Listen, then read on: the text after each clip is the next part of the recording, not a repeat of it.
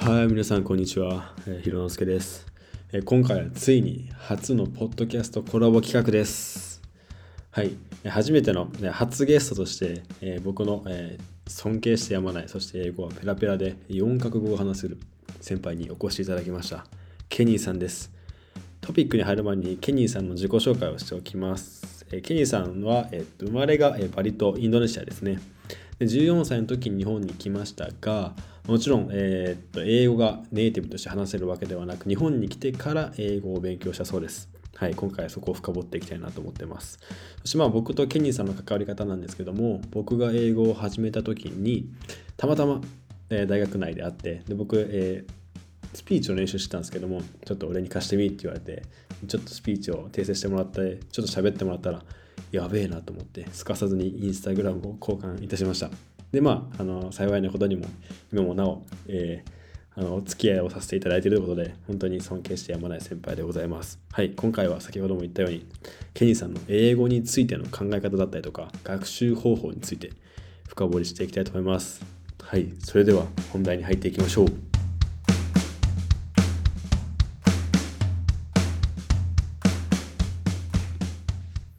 はい、ケニーさん、本日はお越しいただきありがとうございます。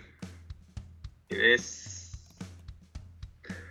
はい、そしたら今回はさっきの、自己紹介にも僕が紹介した通りもあったと思うんですけど、ケニーさんにお越しいただいて、英語について、学習もいろんな仕事についても話していきたいというふうに思います。はい、本当に単刀直入なんですけども、なぜ英語の勉強を始めたんですか？いや、もうマジでそれはね、生まれがバリ島で日本に来ました。で、単純的に俺そもそもできる言語が日本語とインドネシア語なんよ。この2カ国語だけないけど、日本来てステレオタイプがありましたって。だって結局みんなね、ステレオタイプってどこにも行ってもあるのよ。当時のステレオタイプはこういう偏見で、こういう外見だから英語できるでしょって、こういう経歴があるから英語できるでしょってなって、実は蓋開けたら俺英語できないんよ。そっからですね。まずは日本語とインドネシア語からですね。英語じゃなくて。そう、インドネシア語そこしかないんよっていうのが俺は。で、ただそういうみんなが偏見があって、蓋開けて俺テストやってみて30点ぐらいしか取ってへんのよ。赤点ギリギリ回避したぐらいのレベル、本当に。ほんでそれから結構エセ外人っていう差別じゃないですかそれ。もう結構差別っぽいとこもあるけど、でもなんかね、中学生だからそういうところは多分ないんだよ。確かに。そうだから、でもそこから考えたのが I need to do something、 なんかせんといかんって思ってこの状況打破しないといけないっていうのがあって、結局のところ英語っていうのが一番馴染みしやすい言語っていうのもあるんだよね。やっぱ漢字とかひらがな、カタカナって比べていくとローマ字の方がすごい簡単で、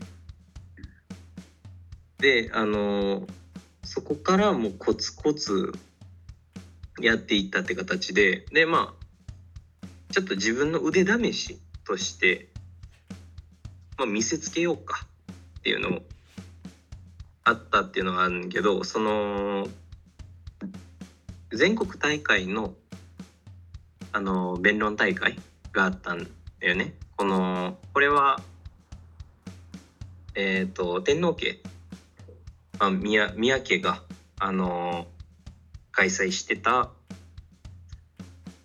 弁論大会っていうのがあって、でそこでうまく運良かったか分からんけども努力した部分があったし、で大阪で1位取った後に全国大会に行きましたと。で俺結局読売新聞とか、大阪だったら多分分かると思うけど、読売新聞とかで俺記載されてたし、それぐらい見せつけやってやりましたよみたいなだから結局俺の自己満になったよね、その英語のストーリーとしたら。で高校はそういうインターナショナルスクールに行って、で、結局インターナショナルスクールの子って結構ね2カ国語3カ国語余裕で話せる子たちしかいないっていうの。マジかって感じですね。もうマジなんか結構ね自慢だって自分でも俺英語弁論大会勝ったよみたいな。だけど隣のやつらとかも英語話せるし韓国語話せるし中国語話せるし挙句の果てに6か7ぐらい話せたやつもおったよ。すごっ。しかも同じ高校生ですもんね。同じ高校生でもうやっばと思ったもん。やば。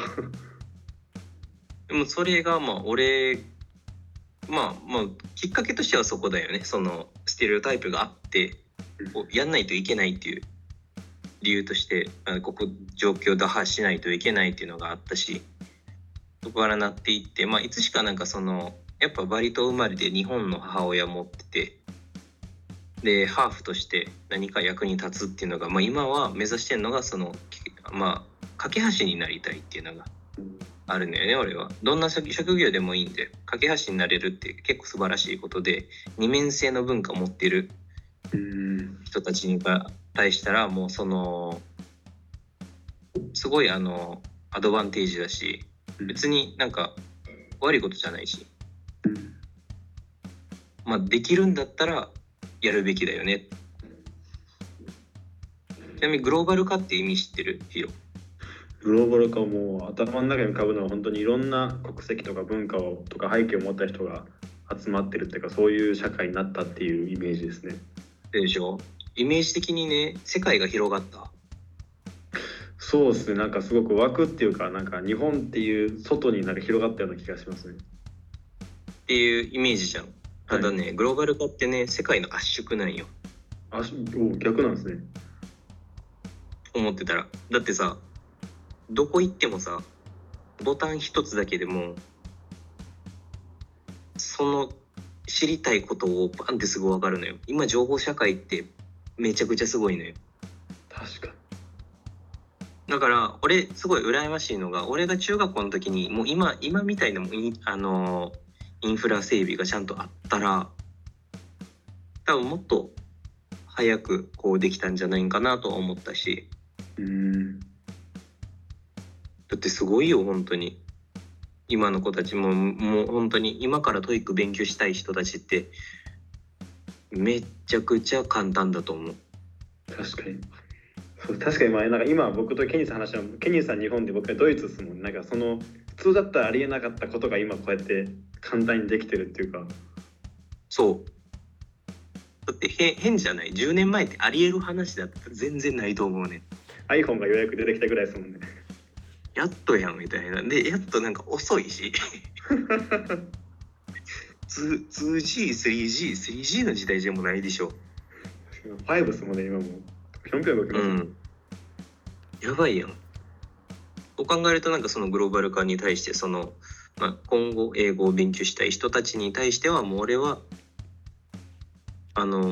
すごい役に立つよっていうのって、1個目としたら日本っていう社会、日本っていう国自体も日本語だけじゃ生きていけないような社会になってんねん今。確かにユニクロもそうですもんね。公用語が英語っていう世界ですもんね。そうでしょ？楽天もそうだし。で正直な話出稼ぎしたい日本人って結構いると思うね、海外に。確かに。だって海外の方があれやもん、お金はいいもん。そうっすよねそうっすよね。海外の方がお金もいいし、でそういうなんか人権に対しても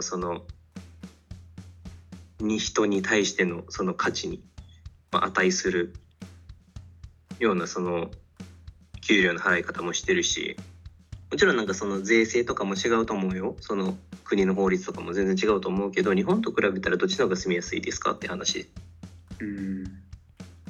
日本でも外国からしたら日本の方が100% 住みやすいですっ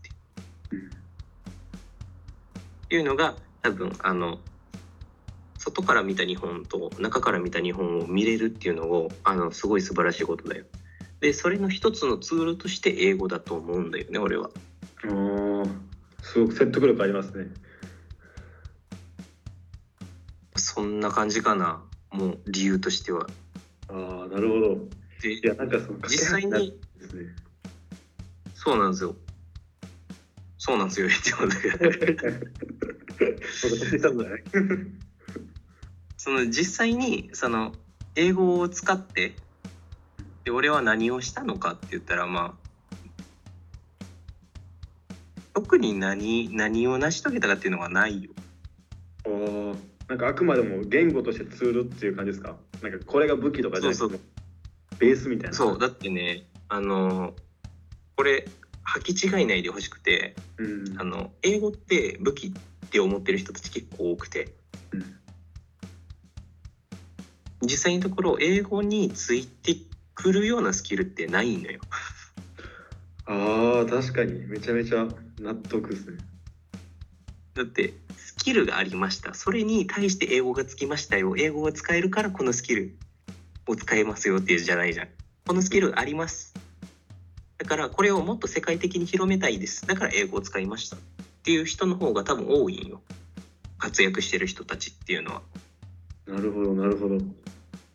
でそれも実感してるし、で実際俺に何かスキルありますかって言ったらそうでもないし、ただなんかやってきたことはこういうことですよっていうのは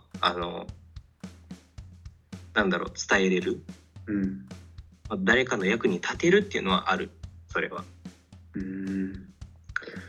いやそうです。なんかやっぱ今聞いてて思ったのが、なんか僕サッカー、ケニーさんもサッカーしてたと思うんですけど、海外で活躍しようと思って俺日本ですごい選手だと思ったら、いざ例えばアメリカとかイギリスに行った時に英語、言語が話せなかったらいくらいい選手でも監督の指示理解できないし、仲間との意思疎通ができなくて自分の価値あるのにもかかわらず出せないっていう状況になってますよね。そういうだからこそベースとして英語があったからなんかもっと世界で活躍できるっていうのがもっと具現化してくるような感じに聞こえます。具現化、確かにねそうでもあんねんけど、ただ別に英語が先に来ましたとかそのスキルが先に来ましたとか順番的には多分どっちでもいいね。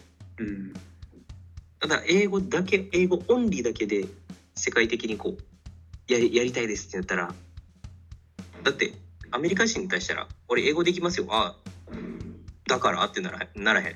確かに確かにそうじゃない。だって多分日本ぐらいやねん、外国人が日本語できてすごいっていうのって。そうですね。僕こっち来てそれめっちゃ実感しました。だってなんかお前英語できんのってなんか拍手された。いや普通ですねないやろ。僕3カ国語聞かれましたもん。英語と何話せるんって言われて、日本語みたいな、めっちゃ恥ずかしくていやお前ネイティブやないかいってなったんですけど